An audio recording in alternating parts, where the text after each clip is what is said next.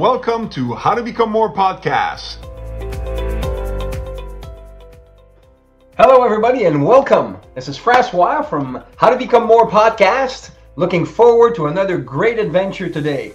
This is for entrepreneurs that get fired up by sharing their mission, vision, and passion with the world. This is what it's all about. Whatever you have inside of you, bring it outside and touch lives. Someone's waiting for you. Let's stop tiptoeing through life and make things happen. Today, I was to get a guest, Jarrod.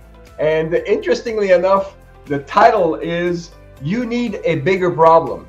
And right now, Jarrod's not here. So I don't need a bigger problem. Life is good. And it's not how or what happens to you in life. It's how you act or react when things happen in your life, especially when things come unexpected. So we're going to have an unexpected journey today as we're going to talk about what you need is a bigger problem. Let's analyze this from a different angle. For example, right now, a guest's supposed to be, and I pray that things are well with him and that all is okay. And I send my love towards this area so that all can be well. And that's one of the decisions that I decide to make in order to have things happen in my life. And check what just happened. As I'm seeing this and I'm saying this right now, guess who pops up? We have Jarrod Haning that popped, which is absolutely interesting and something to consider as far as a lesson in life. So Jarrod, welcome. Good to have you. Yes, happy to be here. Can you hear me? I Excellent. can hear you. So Jarrod, what I was just saying, so because it started 2 minutes ago and you weren't here. And I mentioned that the name of the show is, or the title for today, Have a Bigger Problem. And I said, right now I don't need a bigger problem. But then I came into the mindset of something is happening, and I can be, you don't mean the level of by what they do by reacting to things that are bad, but rather how they act in face of challenges. And so what I did to the audience is cool. You're going to love this. I said, and right now, although he's not here, the first thing that comes to my mind is I pray that he is okay, that things are okay in his life, is taken care of. And if there's anything that is stopping him right now, I pray that, and I send love towards him so that it all can be well. Poof, you pop up. How interesting that is, that we have more power than we think in life if we just but relax in facing challenges and embrace them for what they are and for what we can become by embracing them. And so this is a fantastic introduction to today's show, because we're going to talk about what you said is what you need is a bigger problem and what we can do it. Well, Jarrod, welcome to the show. Happy to be here. Yes. Excellent. Can you tell us a little bit about yourself, and so that we can set the stage and see how things are happening, so we can go take it from there? Yeah. Yes. So I am a baseball dad. I am a full-time baseball dad. I say it's about 20 hours a week that I'm playing catch with my kid, or taking him to lessons or team practice or whatever's going on. I didn't play baseball myself growing up. I'm just a baseball dad, like literally. During the day, though, I run a mindset gym where we train entrepreneurs how to think at a higher level. We do this with a series of exercises called mindset push-ups. And this is how they're able to finally scale to what they know they're capable of and get out of the weeds. In my past, though, I was a full-time classical musician. I was principal viola with the South Carolina Philharmonic.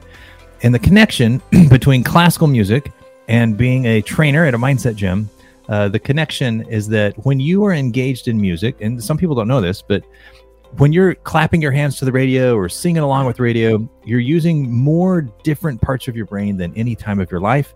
This is a sharp contrast with athletic performance, where the better your body is performing, the less of your brain it's using. This doesn't mean that athletic or music, it doesn't mean that one is better than the other. It's just different ways of using your brain. Well, the thing is, there are ways to access different parts of your brain on demand. And when you learn how to do those, it changes your innovation, it changes your energy, it changes your confidence, clarity, productivity, that kind of thing. So back when I was in classical music, I was training entrepreneurs then even how to access different parts of their brain on demand. And now it's just what I do full time. I love it. You said something that I love. You mentioned the word push-up. And you said mindset push-up, correct? Yes, mindset push-ups are how we rewire the thinking patterns. And one of the things that a pet peeve of mine is whenever we're talking in our world, I tell people there's things that you need to do yourself source. And I said, you can't push-ups for you. You have to do them yourself. Because once you do those push-ups yourselves, then you develop and you're the ones that reap those benefits and no one can ever take them away from you. So I like that angle of you saying the mindset push-ups. Indeed, we need to do the work to make it happen. Then it's ours and no one can take it away. That's awesome. I like that. Yes.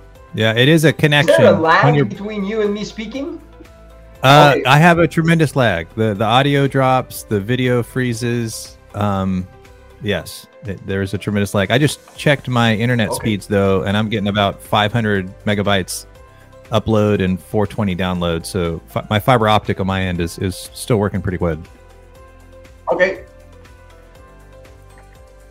And so I'm at 170. That's the way that I usually am. If I we are talking technical stuff, but that's okay. We'll make it happen that way. That's not a problem. Excellent. So tell me, what gets you fired up as an entrepreneur, and why did you decide to become an entrepreneur? What gets me fired up is being a baseball dad. What gets me fired up is having 20 hours a week that I can just hang out with my kid and be a dad. Like that's my passion. That's what I love. That's what drives me, is space on my calendar to spend time with my boy. That's what gets me fired up. Why did I become an entrepreneur? I don't know that I had a choice. And what I mean is it's just the way my brain is wired. My brain doesn't think, how can I make money? It thinks, how can I create money? How can I create value?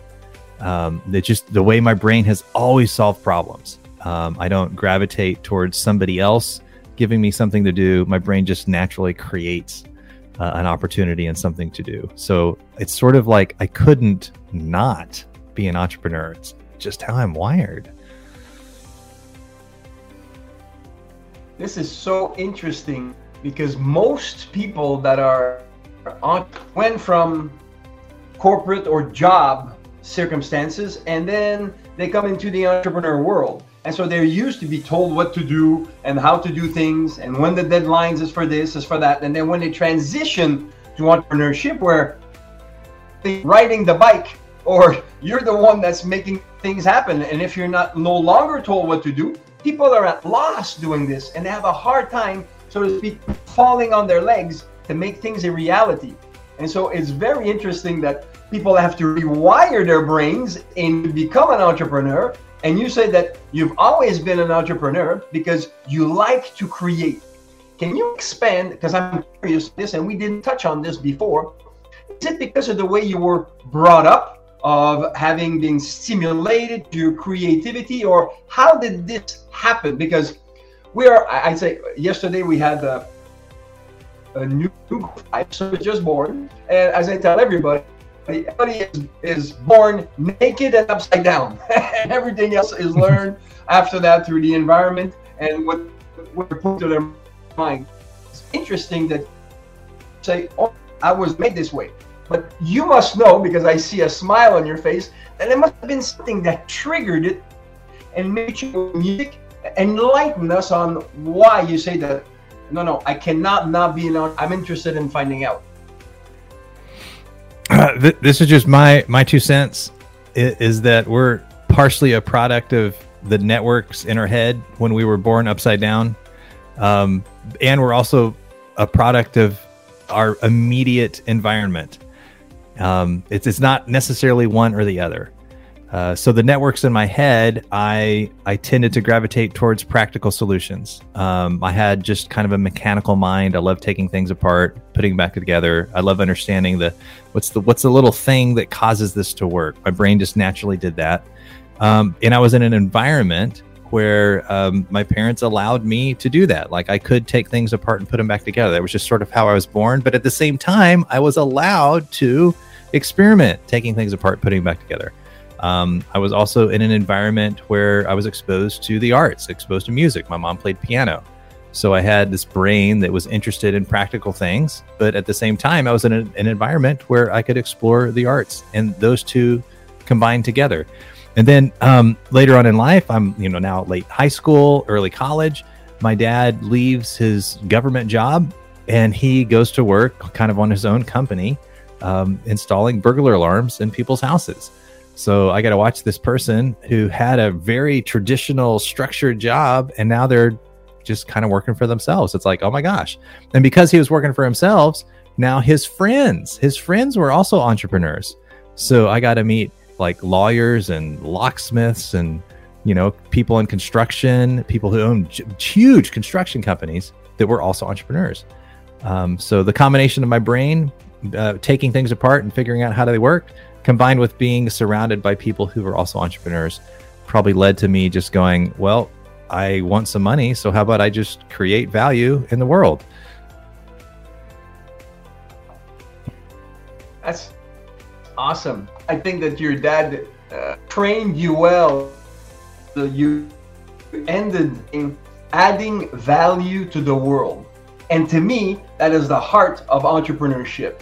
If you have a desire to use your skills, talents, and abilities, which we need to develop daily, by the way, in order to present and show up at a higher level, but the desire to serve and add value to others is, to me, the prerequisite to become you do this, and you show up like this, then the money follows. You don't chase the money, because it has in and of itself, that sentence is, if you chase the money's going away because you're chasing. Don't create an environment where, because of the value that you add, people raise their hands and says, hey, this, and you serve them and they tell others about it. It's a much more simplistic view of entrepreneurship, but one that doesn't bring all the complicated gizmos to tell it. It's hard to be an entrepreneur.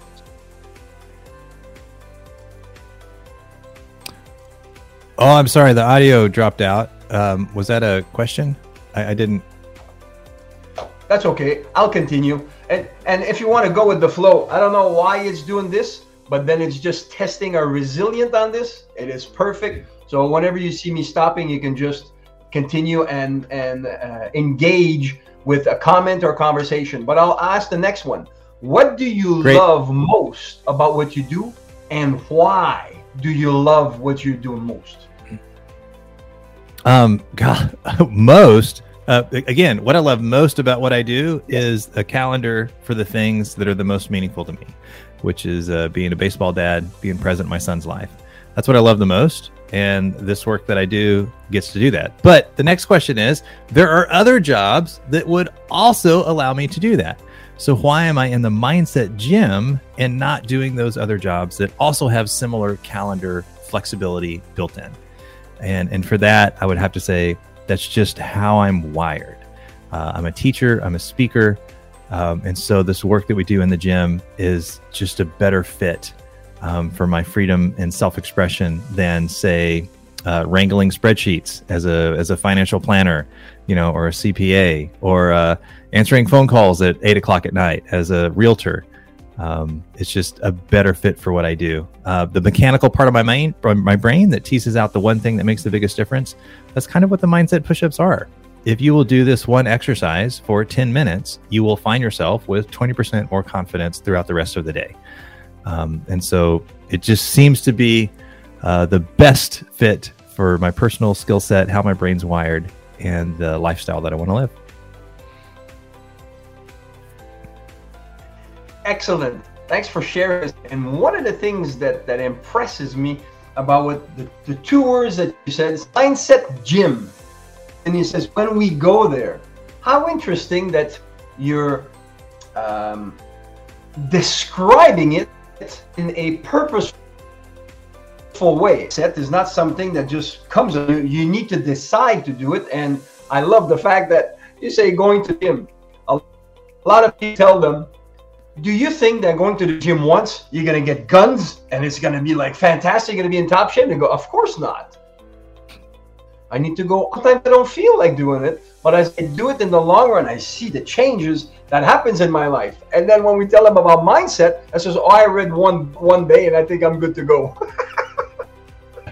Well, your take on that, saying that mindset gym, that's a perspective of you at a table sitting at the gym. And I think that must be why the content daily, I say daily, but some people may say weekly. So what's your take on bottling up and saying mindset gym? So a gym is a physical space, and your body has a physical experience. When you're doing an actual push-up in the gym, it's physically shifting your nervous system around. It's physically changing your metabolism and your heart rate, and it physically changes that because you're physically doing it. And it's that physical experience that makes the difference. Not reading a book about going to the gym, not watching videos of other people going to the gym. It's that physical experience. So that's part of it. That's part of it. The other part of it is it's training, but it's not lifetime training. It's more like learning to ride a bicycle. When you're 5 years old and they take the training wheels off and you're wobbly and you don't have it, in that state, your brain goes, you're doing the best you can. And you might have a crazy Aunt Jenny who gives you advice and says, what you need to do is go faster. And you're like, that's the dumbest idea I've ever heard. I mean, if I can't balance going slow, how is going fast going to help? And then one day on that bicycle, you feel a new sensation inside your body. You feel something physically. You feel balance. And the instant you feel balance, your brain makes a new connection and it goes, oh my gosh, okay, now I understand why crazy Aunt Jenny was saying that. Now I get it.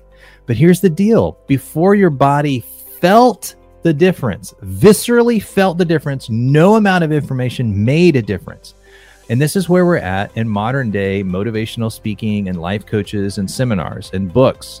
It's just information, and information doesn't make a difference. It's the felt visceral experience inside your body that moves the needle. After you feel balance on a bicycle, no amount of explanation is needed. And you have that connection the rest of your life. You could not ride a bike for another 30 years and you would still have it the very first day. So at the Mindset Gym, we aren't telling you what to do. We aren't giving you advice. We aren't giving you information, because that doesn't make a difference. We're putting the feeling of clarity and confidence inside your body. And when your body feels the difference, then your brain makes a new connection. And that's how we get you out of the weeds. Wow. I absolutely love this. And you and I connected really well. And one of the things that I say, which is in harmony with this, is that information to create transformation needs action. We need to participate in this. And unless we do action, I have 6 children, and I'm how do you say, competitive, and I like the following is, the first one had a desire to ride a bike very early, and she did not like to have the training wheels. So I said, okay. So I invested myself into helping her do it. So I was holding her in the back and making her go, and then coaching her and telling her how to do, and make her feel the balance, as you said. And it took a while. It was, well, as you said, they get it. Of course they fall and they get back up, and then that's why needing a coach to help us do that is enabling the integration of that information. But they need to experience it themselves. And she was 3 years old, was riding a bike, no training wheels. And so all my 6 kids, they all rode a bike when they were 3 years old, before they were 4. Came, I know I'm crazy, but it's for everybody. So they're all saying this as Dad was crazy. He was making us do things. But I said, are you happy? Yes, because we broke the next level with this. And I always had swimming pools. It's the same thing. I don't care how many YouTube videos you watch to learn how to swim, unless you get in the water and you swallow a little bit of it, you're not going to learn how to swim. But once you know, you know. Same with the Yeah. bicycle. Once you know. Therefore, I appreciate so much that you are crystallizing or materializing the mindset aspect. A lot of people say mindset, out there. No. Mindset is a pathway. It's a neural pathway. We decide is very physical. And you explain this in a way that actually you get perspective. For us, mindset is a strategic way of thinking. Mindset is a thinking pattern. It's a habit. Because it's a pattern, it's a habit, it's a strategy. It becomes something that anyone can do. It's a skill to be learned, to be transferred. It's a cookie cutter. It's very easy to do, and anyone has access to it. It's not it's not a personality trait. It's not like being extroverted or introverted. It's not about being pessimistic or optimistic. It's not like a lens or a filter. It's not a way of looking at the world. It's a way of thinking about the world. And because of that, anyone has access to it. And you don't have to change. If you're introverted, that's fine. You can stay introverted. This is a way of thinking that will cause you to have more free time, more fulfillment, more income in your life. This thinking pattern that we train in at the gym. That's awesome. I love it because you really make it palatable. And almost for everybody listening right now, man, I need more mindset. Yeah, I need to get into the gym in order to create that new reality in my life. That's absolutely awesome. Now, one of the things I'd like to dive into now, Jarrod, is that what was the biggest lesson or the biggest challenge that you ever faced in your professional life, and how did you overcome it? And is for you to become maybe all entrepreneurs that are here, we're all asked sometimes, how things going? So things are going great. And I know that sometimes it's not going as good, but we want to speak it instant and go at it so we don't repel someone.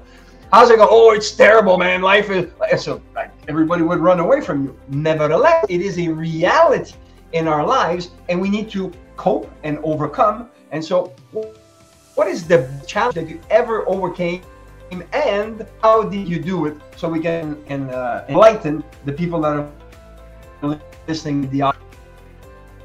Yes. Two stories that I'm going to tell. One of them is from the world of music. So I was full-time classical music for 20 years, but I probably played classical music for 35 years. And during that time, I had horrible stage fright. I would practice 5 and 6 hours a day to get ready for concerts and auditions, and then I'd go to play, and my eyes would lose color vision. It'd go to like grayscale. My ears would go to like tunnel hearing, where I couldn't hear any sound inside the room. I could only hear as if I was standing outside in the hallway.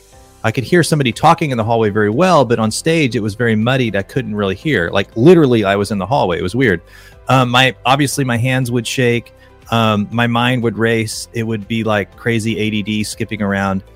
But it's really, it's like a demoralizing experience. So here's this craft that you care very much about, that you've prepared very much about, that you desperately want to share and connect with your audience. And in the one moment that it actually matters the most, your body just completely shuts down. And that was so frustrating. It was so painful that I would leave the concert or performance or whatever.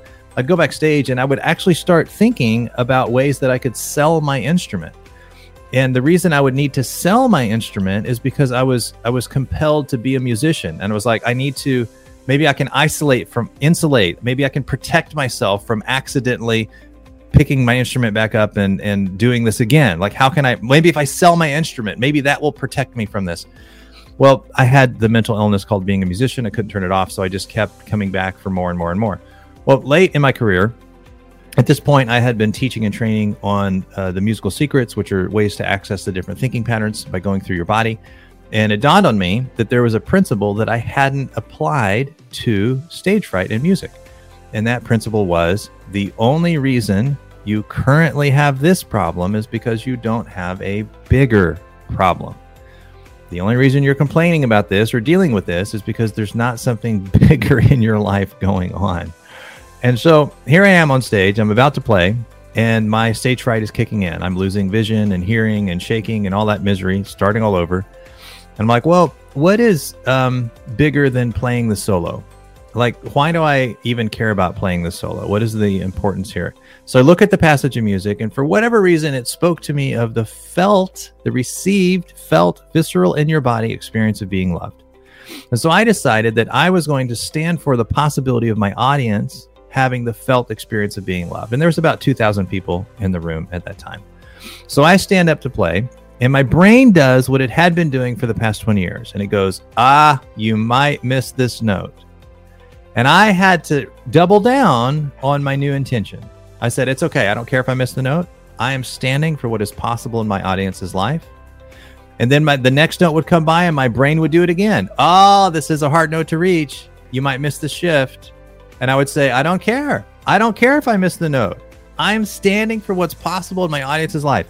Every single note, I had to double down and recommit myself to standing for what was possible in my audience's life and give up being right and looking good and playing all the notes right and get everything perfect in tune, because that was small potatoes compared to what was possible that my audience would have the felt experience of being loved. At the end of that solo, I was tired because I had never expended that much focus before. However, I had also played better than I had ever played in my life under pressure, and I had finally slain the dragon because I knew exactly what it took to kill stage fright. And that is stepping up to play for something bigger. That's my first story about the obstacle that was kicking my butt. The second story that I want to share is throughout my life. Before you get to the next story, if I may, you just brought so many nuggets. It's a great story, and I'd like to pick some. And it says, I am standing for what is possible in my audience life. You did shift the antagonist to something else to you because you have a servant's heart and you wanted to please them as much as you can, and that overcame that fright of those notes. And of course, you're very transparent, and I appreciate that, Jarrod. You said, and a lot of it on my part, and it's like you can see there is when the kids were learning how to ride the bike, or when they're trying to swim and they sink and they get back up. A tremendous effort that people are doing when they're learning a new skill. But after a while, it becomes easier and easier, and after a while, they're just floating almost effortlessly. And it's because they've experienced it firsthand, and you have just brought this into beautiful world to that one example that you've given them, looking forward to find out about a second story that's going to illustrate that concept. The second story gets more into mindset as a way of thinking. Now, in the stage fright story, I had a way of thinking, and that way of thinking was, if I will play all the right notes, if I will play them perfectly and cleanly and in tune, then my audience will have a good experience. Then I will feel good about myself. It's this if-then. It's the same thing as desire. When you desire something, you're making an agreement with yourself to be miserable until a future date. Thank you, Naval Ravikant, for codifying that insight. So that's where I was. If I will play perfectly, then I will feel good. Then my audience will feel good. It was a way of thinking. And for 20 years, I had proven successfully that it doesn't work. Now let's get into business. So now I'm moving from classical music and more into mindset training and speaking. And one of the frustrations I had is that people would say, oh my gosh, you're amazing. You're doing an incredible job. Thank you so much. But no matter how much they would praise me and be thankful for the results they got, they wouldn't ever refer me to other clients. And this was really perplexing. How are you this happy and not sharing it? What's going on? I'm going to hold up a picture here. This is the Nobel nominated mind scan. And one of the things, this isn't my mind scan from 20 years ago. It's a little bit more current. This one is. But one of the things that was happening as I mapped out my thinking patterns is I noticed that my brain had a tendency to solve problems by taking action at the expense of how other people felt. So I was action, results oriented. What this means is when people were interacting with me, they didn't have an emotional experience because my brain was skipping ahead to what needed to be done. Since they didn't have that emotional experience, they didn't really have anything of value to refer. The results are shallow. It's the felt experience. And so the statement there is people don't remember what you did for them. They remember how you made them feel. Realizing that my brain was solving problems by disregarding how they felt, I changed that. Began to go much better job of thank you cards, of thinking about you, messages, of small gifts. And that's what caused them to start referring me to more people. So it fixed that by changing how I was thinking about it. That's amazing. You dropped some nuggets again. And I like rules by which we live. The if this, then that. If this, then that. If I play well, they're going to like it. So this rule was setting you up for failure. But the nice part about it is that you set the rule. So because you set that challenge with this is that as individuals and when we're alone, it's in our blind spots. I sort of say to people that we see life through our eyes, so we're looking forward. But I don't see in the back of my head. You do. And so if you're around me and says, hey, there's something here. Says, what are you talking about? Yeah, well, you're seeing it and I'm not. And so you tell me that if this happens, then that happens is a rule that's stopping us while we're at. Really? And that's why we need to have a coach, a mentor, or someone else outside of us that we can listen to. They have, of course, authority into whatever they're talking about. This is number one, the rules that we set. Tony Robbins worked with Tony for a year and we're on stage and doing a lot of things together, which was pretty cool. And one of the things that he said is, it's some rules that people have. I have a client that makes $7 million a year, and he is because he wants to make $10 million a year. And until he makes 10 million, he feels he's a failure. And Tony says, what are you doing? You're making 7 million, making your life. He was not spending any time with his kids, no baseball, that. Forget about that stuff. His wife not really happy to have all she wants, but where's my husband? And then Tony said, I have this other guy who is killing it out of the park. And I asked him, says, what are your rules? Says, every day above ground is a wonderful day. Talk about different set of rules that empower you to make it so much better than actually not. And so it's wonderful. We can actually make rules that either stop us or rules that can enabling us, and having someone else's perspective or view on this make it much better. So that's one thing that you said.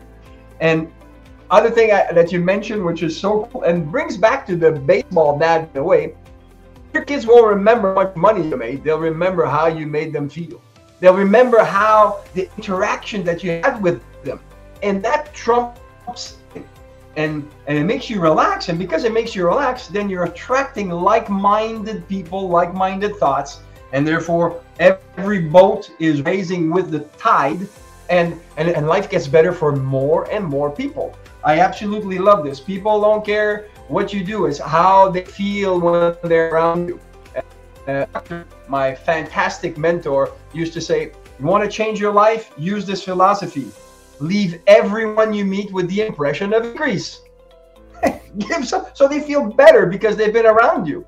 And if that's the case, and you make a habit out of this, then you're going to have, and that's my secret weapon actually, referrals. That's how you get referrals. If people feel really good around you because you make them feel good and they get great results, then they want to send more people your way.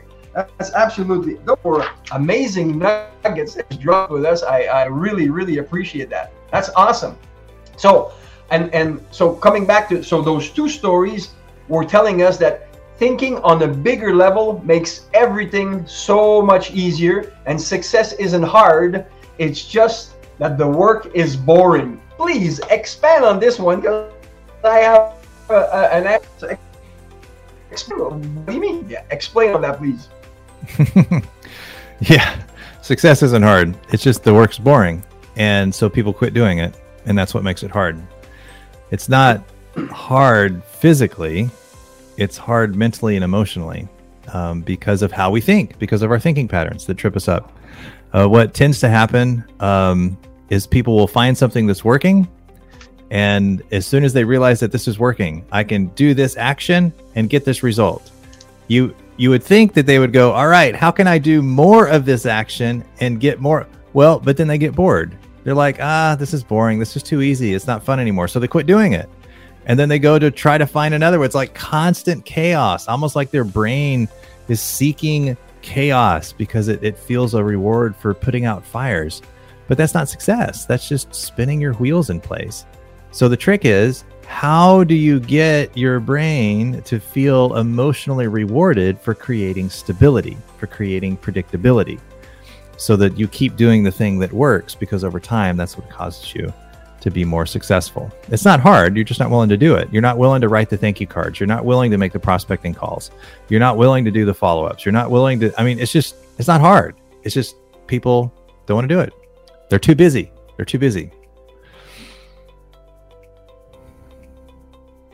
It's so interesting, and when you say that is boring, I have a friend who started in the ghettos, the ghettos. Come from school on the school bus to go home, people would put broken bottles on his neck to get his lunch money, like crazy. And then he started into real estate. He didn't even have a car.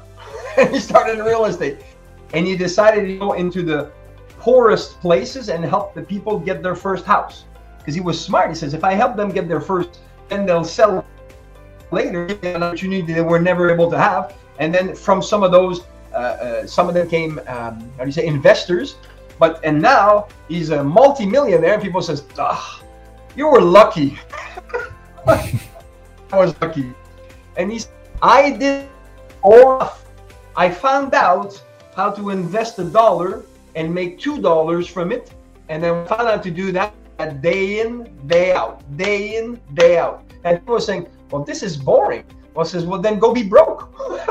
Because earning money, and that's why, if you only want to earn money because you want to be rich, you're climbing the ladder that's on the wrong. When you get on top of this, you're going to say, is this it? And now you need to go back down and get a building. So it's more about adding value to people and then sucking it up. I like to say that successful people make habits of doing things that unsuccessful people don't want to do or hate to do. So that means that the successful people don't necessarily like to do it themselves, just that they're of doing it. And once they do it, well, then they can go play baseball with their sons or whatever else that they want to do. And this is such a shift in the mind that once you get it, you go, oh, what on the crazy rat race and treadmill of trying go. It doesn't go anywhere. I appreciate that brought, and yeah, it's absolutely fantastic. Cool. So tell us, what words of encouragement or advice would you give to a struggling entrepreneur? And you said something about less and more. I want to guide you on your answer to that answer. Words of advice to a struggling entrepreneur: if you're doing the work, you're falling behind. So rather than making a list of things that need to be done and checking it off your list, start causing things to be done. You cause things to be done by building processes and systems, documenting processes, delegating them. You don't have to hire somebody full time. You can hire somebody to do that task for 2 hours a week. I mean, you've got an extra $20. And by doing that, you spend more and more of your time on the thing that makes the biggest difference, which, if you're struggling, that's going to be some version of prospecting, some version of sales, some version of marketing. Sales cures all ills. So if you're struggling, sales cures all ills. Stop doing the work. Start causing it to be done. If you're frustrated that you haven't leveled up, This is a different pain. You've been at it for 5 years. You've made the same amount of money every year. You're not growing. My word of encouragement for you is that you are only one thought away from your next breakthrough.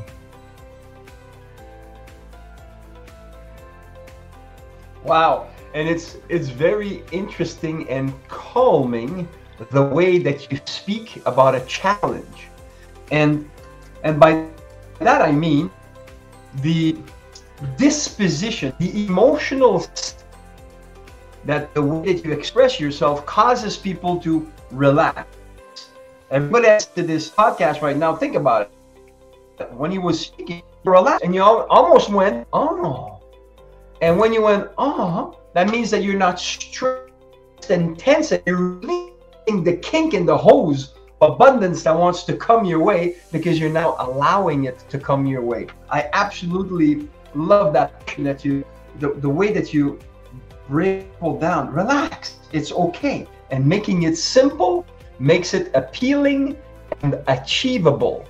Therefore, people show up to the plate. Since you're talking about baseball, they show up to the plate ready and willing to hit, and they relax. And because they relax, they can hit home runs. If they're stressed, they're gonna strike out. And so I like to use analogies just out of the blue, and that's exactly it with baseball. If you go in there, it depends what you want. We need to practice and be ready, and you need to have a good coach for it as well. But these are fantastic insights on the less you do, the more you make. So stop checking things off your to-do list and start building systems that cause them to be done. Fantastic advice. Thank you so much on that. I love it. So now for the next one. Do you have a special MVP, like a mission, vision, passion formula that you can share with the audience, such as finding a need? And I think a great formula is X, Y without Z. I help X accomplish Y without this pain, the Z factor, right? I help companies scale without managing sales teams. I help companies scale without risking money on social media ads. The thing that you help them do without the pain that most people don't. I think this is a great formula for mission statements. In my case, I help entrepreneurs think at a higher level so that they can achieve what they know they're capable of without worrying about wasting time along the way. I love it.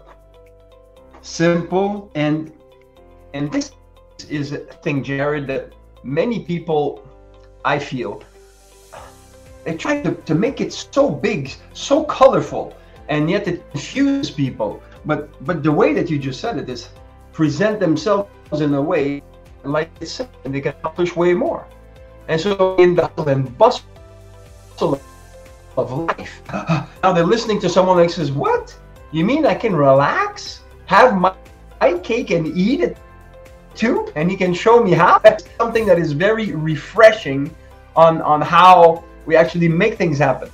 The MVP also that you mentioned, you said, find the need and make a difference. It doesn't really matter if it's your passion, because the part of the job that causes you to become successful is going to be boring. Do you love speaking? Yes. Or if that's part that makes you successful, writing, thank you card is. You see, it's very, how do you say, you bring it down to the simplest expression. You know, if we have 200 over 100, well, basically it's one half. Why are we talking over 100 over 200? Why we say it's one half? Making it simple makes it more palatable for people to deal with it. It's not this big monster. And so it's powerful that you say what the part that makes you successful in the beginning is doing the grunt work, doing the things that need to be done. Even if it's not sexy or fun, or, you know, it needs to be done, you do it. And then going through the mindset gym, you develop the in the mind in order to get to do it again and again. Easier the thing gets. And so that's very powerful. I love it. So what's next on your to-do list? Any professional projects that are planned in the future for you? Currently taking the mindset push-ups online so that more people can access them, especially if they're having to wait for a trainer at the gym to be able to walk them through the exercises, even though it only takes 3 months to master the exercises. So that's one project we're working on, bringing the mindset push-ups online so more people can have access to them. The other project is this year I will probably start learning how to ride a wheelie on my mountain bike. I love riding mountain bikes, but I've always felt a little silly that this thing that I spend so much time doing, I've never learned how to ride a wheelie. So this year I'm going to teach myself how to ride a wheelie. That's awesome. I love it. And just, I'll tell you, I don't know how old you are, but next week I'm going to be 6'2". And this is a picture of me this summer. Oh, this is a racing motocross, and I ride wheelies all the way up to 5th gear. And so these are things that we learn. And at first, it's scary, crazy. It's really scary. But once you get it, man, now you can go, baby. There's good in horizons for you. You set the intention, and you say, hey, I'm going to make it happen. And now you're going to do it. And whenever you start to go, and your mind's going to say, what am I doing? Shh, be quiet. I'm making this happen. Actually, here's the funny one for you. Says, Francois said I could do it. There we go. There we go. Your brain's going to calm down.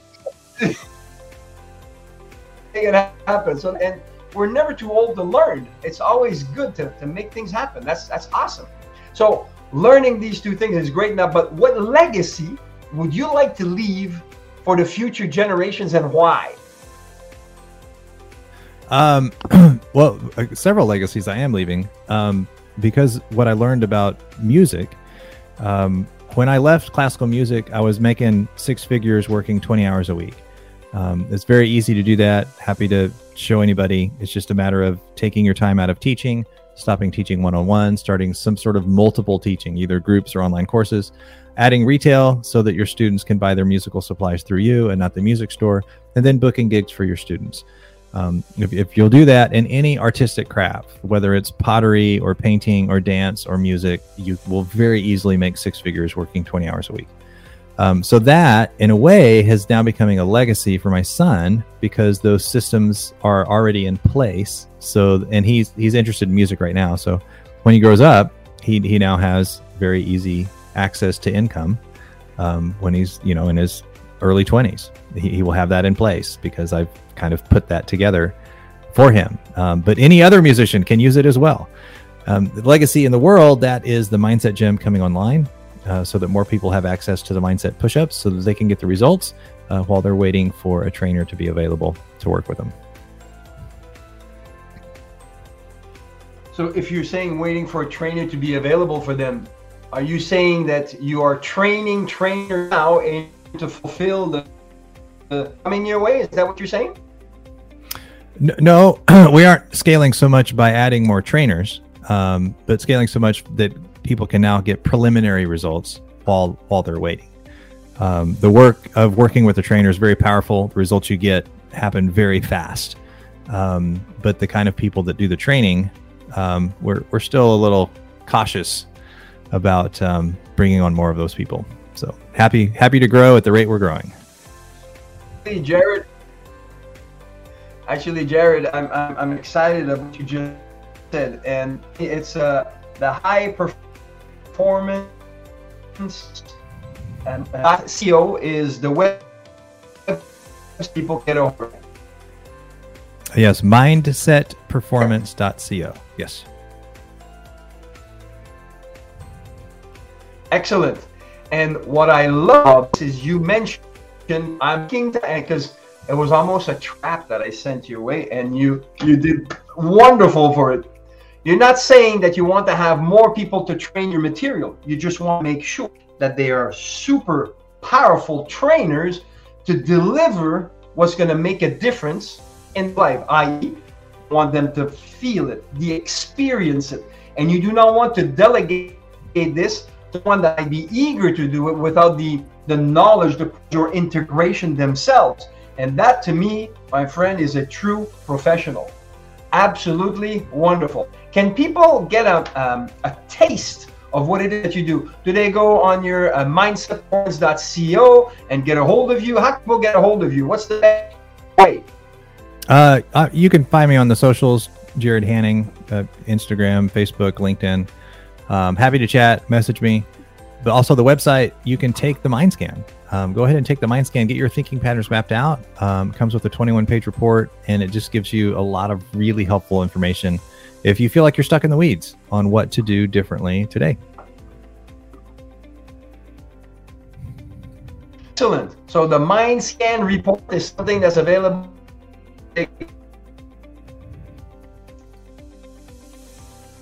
Absolutely. Cool. So let's let this baby here today. And number one, thank you, Jarrod, for coming in and enabling people to mindset is not something that's out there, but it's something more that we can do internally. Because so many people say, oh, mindset stuff, and they point outside for some strange reason, while you are really bringing it down, saying it's not outside. It's I like you to say that if you live your life from the inside out, now you're in control. You're empowered. If outside circumstances control you, then you're disempowered because you've empowered the outside world. So we need to switch this around, and having someone to help us so is fantastic. And the mind scan can be the first step for people to find out what makes them go tick-tock or tuck-tick. And as they do, they'll be in a position to move forward and getting in touch with you. That's absolutely wonderful. As always, thank you so much for coming here. And any last parting words that you'd like to mention with the audience before we go? Last words is simply, you're only one thought away from your next breakthrough. Absolutely. I love it. Thanks for sharing. I like to say to everybody, if fear is stopping you to doing things, this is a best shift. Listen to this episode again. Don't let the fear that is outside of you stop you from sharing the things that you know will help your fellow people all around you. Stop tiptoeing through life.